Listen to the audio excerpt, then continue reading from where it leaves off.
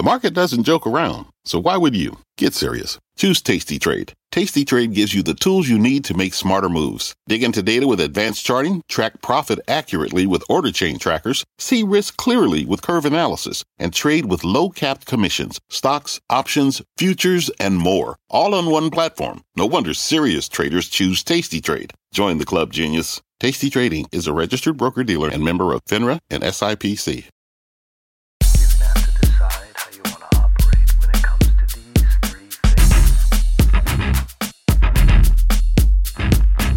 So from the get-go, people can say, "Oh, okay, I kind of get the gist of this guy." And so once you get that out of the way, then you can get on with the work. And then importantly, I have to live up to what I talked about in terms of my leadership. Right. Because if the sleeves don't match the cuffs, people just think you're trying to manipulate them. For Ford CEO Mark Fields, the love of cars started early. He still remembers a set of Matchbox cars his dad bought him for his 6th birthday. Of course, love of cars alone wasn't going to get him to the helm of the second largest U.S. automaker and a brand that's been around for more than a century. That would take a mix of competitive spirit, adaptability, and a knack for getting teams to focus quickly. This is Fort Knox, Rich Ideas and Powerful People. I'm John Fort from CNBC. This is a weekly podcast bringing you the highest achievers from business, entertainment, philanthropy, and sport. We're going to learn how the very best climb to the top and pull out lessons along the way. If that sounds good to you, make this a habit. Subscribe on Apple's podcast app or Google Play, and once you've done that, tell a friend. These talks are pretty good conversation starters.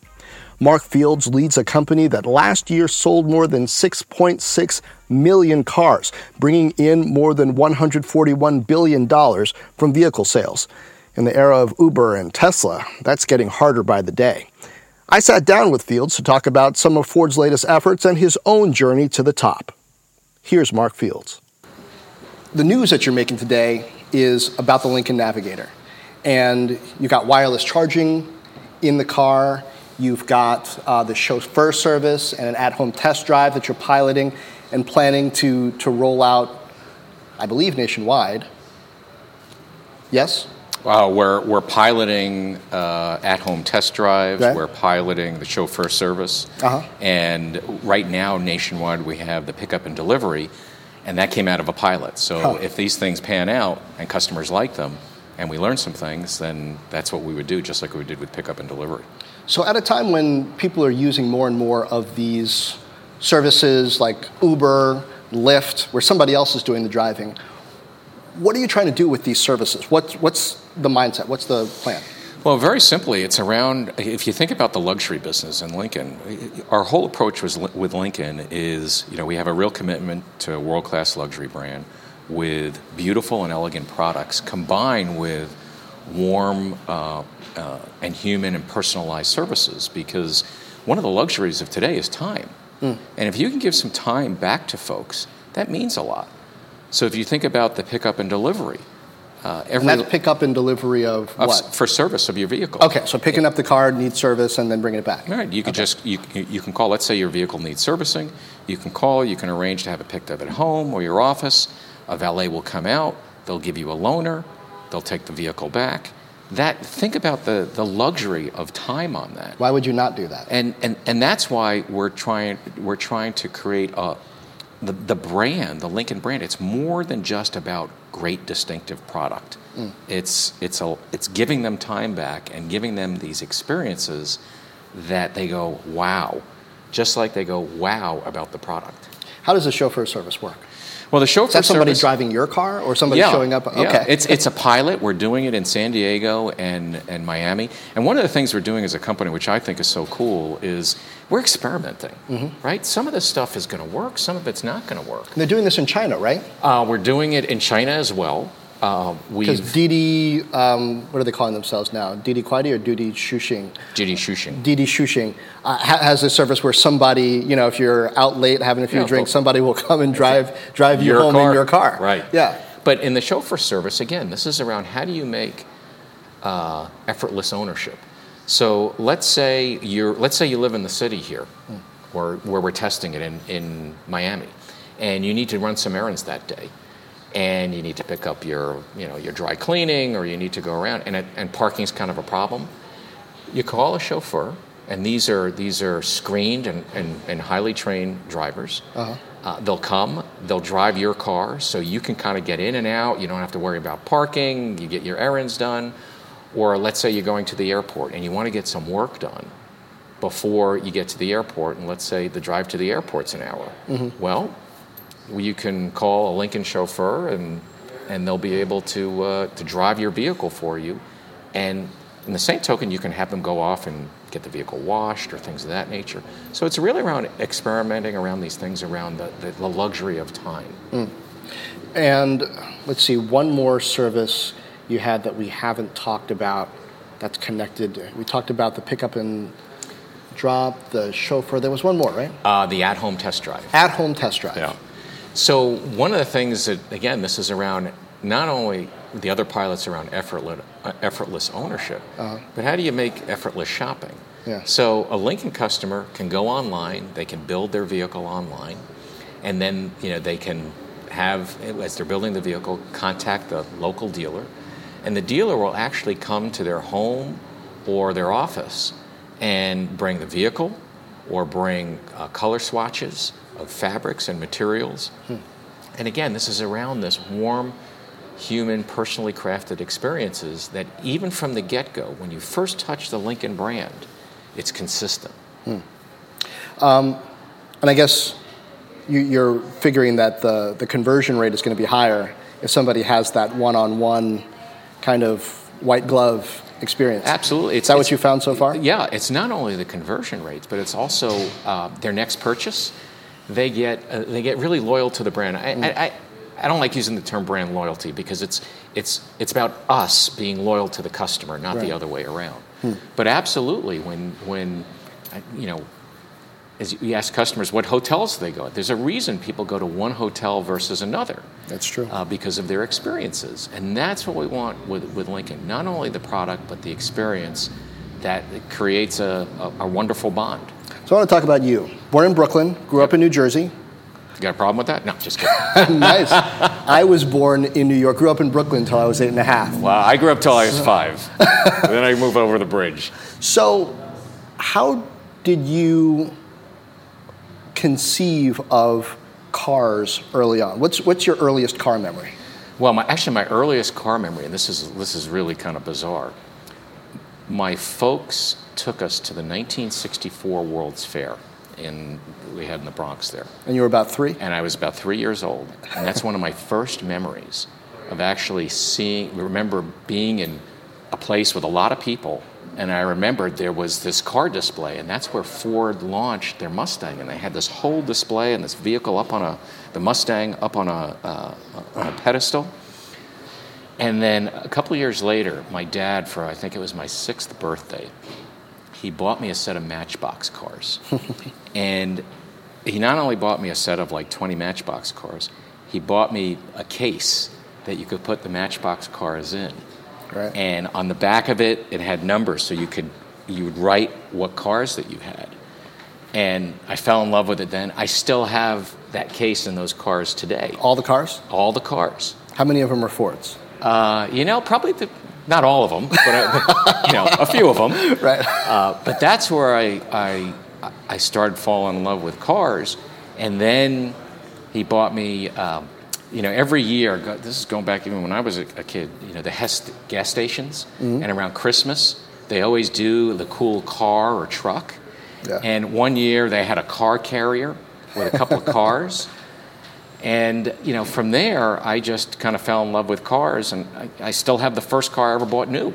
Oh, wow. What was that? It was a 1983 Datsun 280ZX.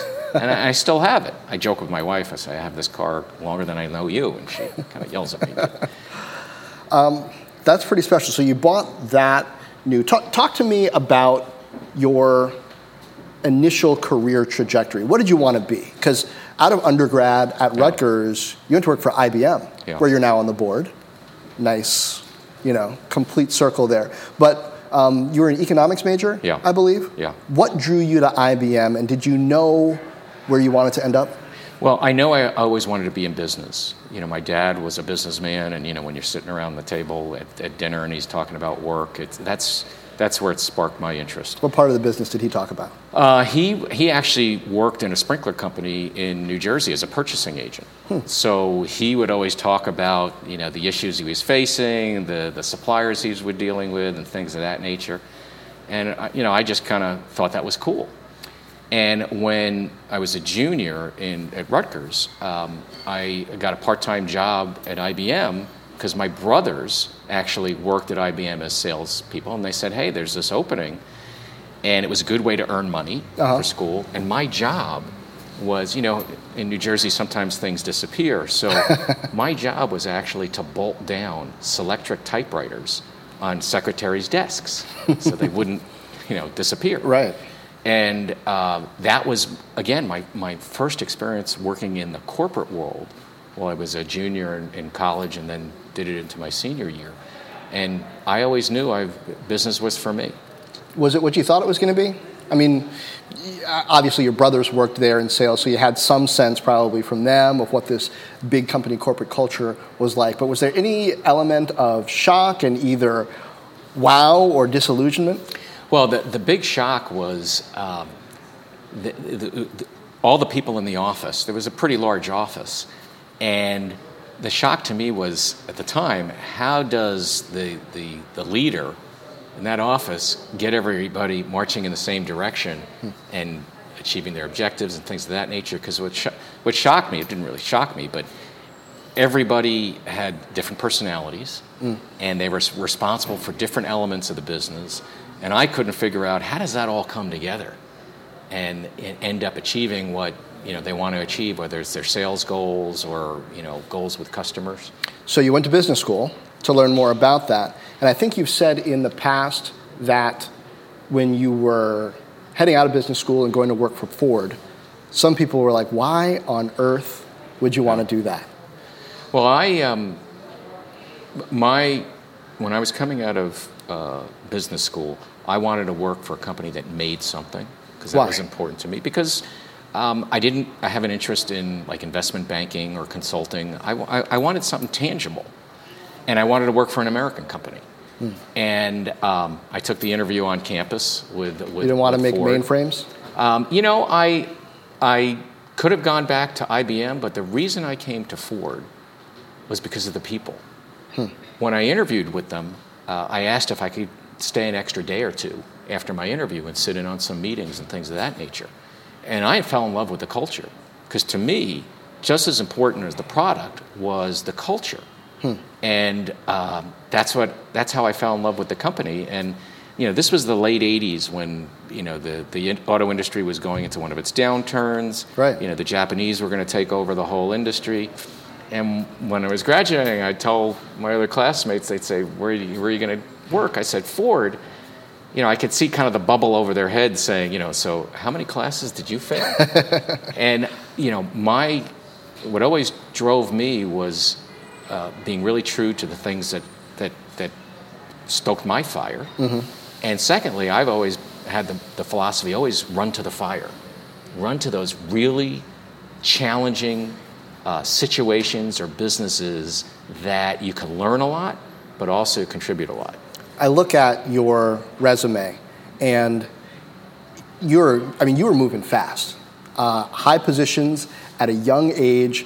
You know, I think at 38 you were, what was the position? CEO of Mazda. Yeah, CEO of Mazda. So it was almost like, if this guy's not CEO of Ford by the time he's 60, something will have gone terribly wrong. Where did that drive come from? Was it the same way in school? Were you in sports? Yeah. Was there some method that you had about, hey, I'm going to get there first? It's pretty easy. I'm the youngest of three boys. So listen, if you weren't fast at the kitchen table or in sports because, you know, you get knocked around, you know, that was part of it. But the other part is, you know, my parents always encouraged us to be the best at what we do, and always put yourself fully into it. Don't do something that, you know, halfway, because it's not worth it. So that's what's always stoked me. I mean, I would come home and said, Dad, here's my report card, I got a B. He goes, that's great. He goes, how are you going to get an A? And it was that kind of encouragement. And at the same time, again, being the youngest of three boys, I mean, you gotta figure out how to push yourself, also be a little bit diplomatic. And you took it as encouragement, not conditionality or nothing I do is good enough. No, I took it as encouragement because the way my parents parented was, yes, they were demanding, but they did it in a loving way, not a, you need to do this. And that has always stoked me. And competing with people who are bigger or stronger or in some way older than you think that also shaped you? Yeah, having older brothers. You develop an inability to accept defeat and never be a victim. Right. Because being a victim, that's easy, right? Anybody can be a victim. But whatever life throws at you, you just look at it and you say, okay, that's my reality. Then how do I take control of my destiny? So whatever it turns out, I can look at myself in the mirror and say, I did the best that I could. My brother's 7 years older than I am, so especially when we were playing video games, he would always start out better than me. And then I had to be able to suffer defeat after defeat and sort of figure out and eventually I'd be able to start beating him. And then he'd say, okay, you can't play anymore. Exactly. Until I master this game and I would never win again. So I relate as the youngest. You moved around a lot. Geographically. I mean, you headed some business in Europe, luxury cars, including Aston Martin. You're over Asia. But I think you also got married pretty young. Stress on the family. How are you able to keep that all together? Because, I mean, sometimes people turn down opportunities because they don't know if they can. Well, I'm very blessed. I have a wife and a partner and a best friend who, before I had the opportunity to go overseas, when it was presented, I told her, I said, this is us. We go as a family unit. And if you don't want to go, that's cool. And my wife was up for anything. And so we went over. It was supposed to be originally 2 years. It turned into 10 in multiple countries. But our approach was we're gonna have fun wherever we go. And I always tell my folks when we present them with international opportunities, I said it's really important that your partner's on board because if they're not happy, you're not going to be happy. And I've been really blessed. My wife has schlepped around to 4 corners of the earth, and we've seen and done just wonderful things, and our kids have had experiences that have shaped them in their young adult lives. And it's great, but it has to be a partnership. Joining Ford in the late 80s, you've seen a lot. I imagine union negotiations aren't always fun. There are economic cycles. What's been the hardest time? There's never, most of the assignments I've had have gone into really bad situations. Running into the fire? Running into the fire. And so, I've kind of been conditioned that, how do you go into a situation, however dire it is, how do you make it better and make it durable over time? Has there been a situation that got worse while you were in it? Because it's one thing. I mean, if the situation's already bad and you're running into it, that's one thing. But if you accidentally left the stove on and that was the source of the fire, that's something different. Ever left the stove on? Well, there's been some instances where this may sound a little brutal, but I haven't moved fast enough on replacing people that maybe were naysayers or really didn't buy into our plan or where we were heading. And to me, that's really important because my approach always is not to go into any of these situations and say, I'm the leader and here's the plan and, now just go deliver it. Because? Because it's not their plan, right? You're just giving it to them. And so one of the things I learned in a number of my assignments, whether it was originally in South America or then in Japan, is taking the time with the team early on to say, okay, here's our reality. Now, let's break that apart and then just say, okay, what is our plan going forward? What's our plan to win going forward? Where are we going to play and how are we going to win? And then taking the time over, in the case of when I came back to North America here in the U.S., I told Bill Ford when I got in that position, give me 60 days with this team and we'll put a plan together. And so we spent 60 days together, working through and struggling through some things. But when we had that plan, it was everybody's plan. How do you, that's interesting, because you hear 60 days for a plan, but I don't know how well you knew these folks. If you were kind of new to this team, if they trusted you, if they had heard about you, what's the first thing you do when you've got to come into a new team, right? The pressure is on, and you've got to put a plan together. Do you go do a ropes course? What do you do? The first thing I do, I knew some of them, but the first thing I do very early on, because I'm just a product of my experience. And so I remember when a new leader would come in, sometimes we'd take 6-9 months to figure out who is this person. So one of the things I've done in a lot of my assignments is literally the first week I have a session, like a half-day session on, okay, who is Mark Fields? How do I like to work? What's my background? What are my priorities from a leadership standpoint? So from the get-go, people can say, oh, okay, I kind of get the gist of this guy. And so once you get that out of the way, then you can get on with the work. And then importantly, I have to live up to what I talked about in terms of my leadership. Right. Because if the sleeves don't match the cuffs, people just think you're trying to manipulate them. Right. So that's one of the first things. And then the second thing is when we work through things, I roll up my sleeves with the teams and don't just delegate. And of course you delegate, but you can't divorce yourself and think, you're the great leader floating above all this stuff. You have to help the teams and get your hands dirty a bit and help them think through things.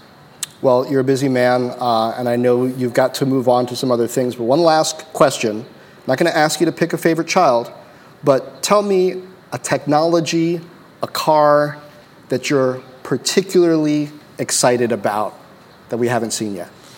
Well, I think very clearly the development of autonomous vehicles is very, very exciting. It's very challenging, but I strongly believe that autonomous vehicles can have just as much impact on society as the moving assembly line had, 100 years ago. Wow. The economic benefits, the safety benefits, the societal benefits. Think about being able, that emotional time when you have to take the keys away from your parents because they can't drive anymore, and you're taking away their freedom, or a disabled person. Imagine what this technology can do. And that is something I'm excited about everything at Ford. In my 28 years, I haven't been more excited about where we're heading than in my 28 years. And it's not just because I'm the CEO. Right. But it's technologies like that, enabling technologies that are really going to allow us to do wonderful things for society and as a business. My thanks to Mark Fields. I'm John Fort from CNBC, and this has been Fort Knox, Rich Ideas and Powerful People. Subscribe on Apple's podcast app, Google Play, or wherever fine podcasts are distributed. And please do leave a review if you enjoyed this. Also, check out Fort Knox Live on Facebook, Twitter, Periscope, and now on YouTube. And yes, it is live, and I'm taking your comments and questions, usually Wednesdays at 2 p.m. Eastern. There I tackle some of the most interesting business and economic issues with a little help from my friends at CNBC and from you. Next week on the podcast, Alexandra Lebenthal is the CEO of Lebenthal Holdings, one of the oldest family names on Wall Street. Her business has hit a rough stretch recently, but she says she's as determined as ever to mount a comeback and keep pushing the financial industry on behalf of women. Go ahead and subscribe to Fort Knox now on your iPhone's podcast app or on Google Play. Meanwhile, share this. Tell a friend. Drop me a note on Facebook, Twitter, YouTube, or FortKnox.com. That's FortTKNOX.com. And as always, thank you for lending an ear. This podcast is supported by FedEx. Dear small and medium businesses, no one wants happy customers more than you do. So you need a business partner just like you. Like FedEx, who understands your passion for serving your customers because they have the same commitment towards you. That's why FedEx offers you picture proof of delivery, packageless and paperless returns, as well as weekend home delivery to 98% of the U.S. on Saturday and 50% on Sunday. See the FedEx service guide for delivery information. What's more, FedEx Ground is faster to more locations than UPS Ground. Trust FedEx for timely deliveries. See what FedEx can do for your business. Absolutely, positively FedEx.